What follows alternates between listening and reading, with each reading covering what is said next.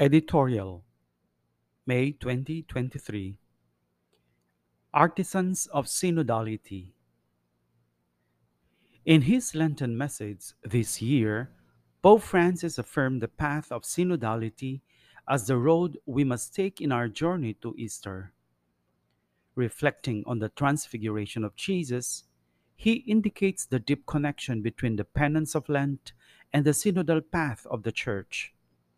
In our journey from Lent to Easter, we are invited to ascend a high mountain in the company of Jesus and to live a particular experience of spiritual discipline as God's holy people. Lenten penance is a commitment sustained by grace to overcome our lack of faith and our resistance to following Jesus on the way of the cross. The Pope tells us that the disciples needed to do this to deepen our knowledge of Christ, to fully understand and embrace the mystery of His salvation, accomplished in total self giving inspired by love. We must allow ourselves to be taken aside by Him and to detach ourselves from mediocrity and vanity. The fact that Jesus took with him three disciples to be witnesses of his transfiguration tells us that he wants that experience of grace to be shared, just as our whole life of faith is an experience that is shared. For it is in togetherness that we follow Jesus. Like the ascent of Jesus and the disciples to Mount Tabor, we can say that our Lenten journey is synodal, since we make it together along the same path as disciples of the one Master, both in the liturgical journey and in the journey of the Synod. The Church does nothing other than enter ever more deeply and fully into the mystery of Christ the Savior. This journey culminates in Jesus being transfigured before them. His face shone like the sun, and his clothes became white as light. Refer to Matthew 17:2. This is the summit, the goal of the journey. At the end of their ascent, as they stand on the mountain heights with Jesus, the three disciples are given the grace of seeing him in his glory, resplendent in supernatural light. The light did not come from without, but radiated from the Lord himself. Comparing this ascent to Tabor to a strenuous mountain trek, Pope Francis reminds us to keep our eyes firmly fixed on Jesus, who is also the way. He affirmed that the synodal process may often seem arduous and at times we may become discouraged. Yet, what awaits us at the end is undoubtedly something wondrous and amazing, which will help us to understand better God's will and our mission in the service of His kingdom.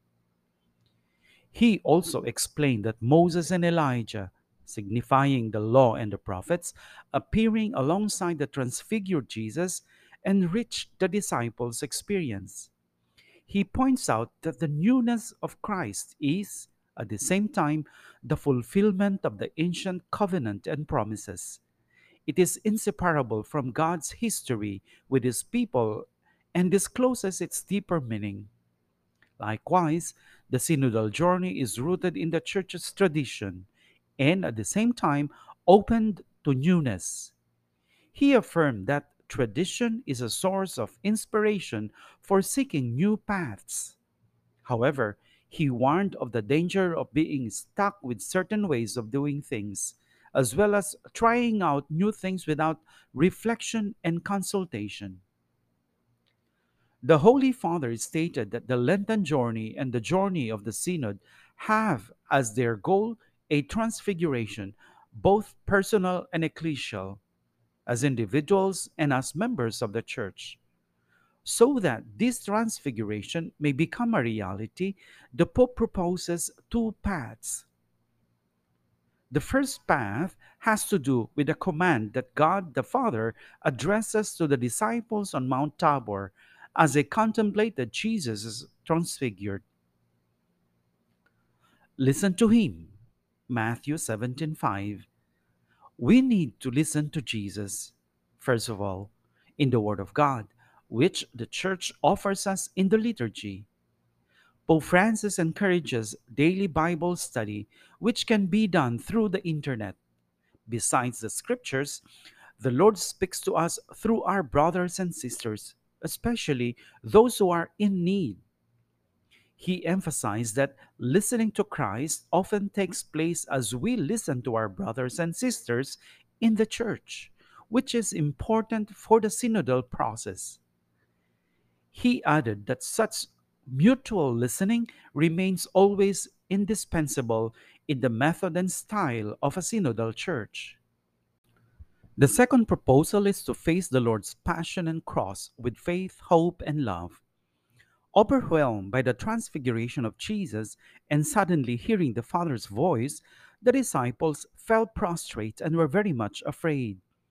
But Jesus came and touched them, saying, "Rise and do not be afraid." Matthew 17:6. Here, Pope Francis cautions us not to take refuge in a religiosity made up of extraordinary events and dramatic experiences, out of fear of facing reality and its daily struggles, its hardships and contradictions. He reminds us that the light that Jesus showed the disciples at the tower is but an anticipation of Easter glory.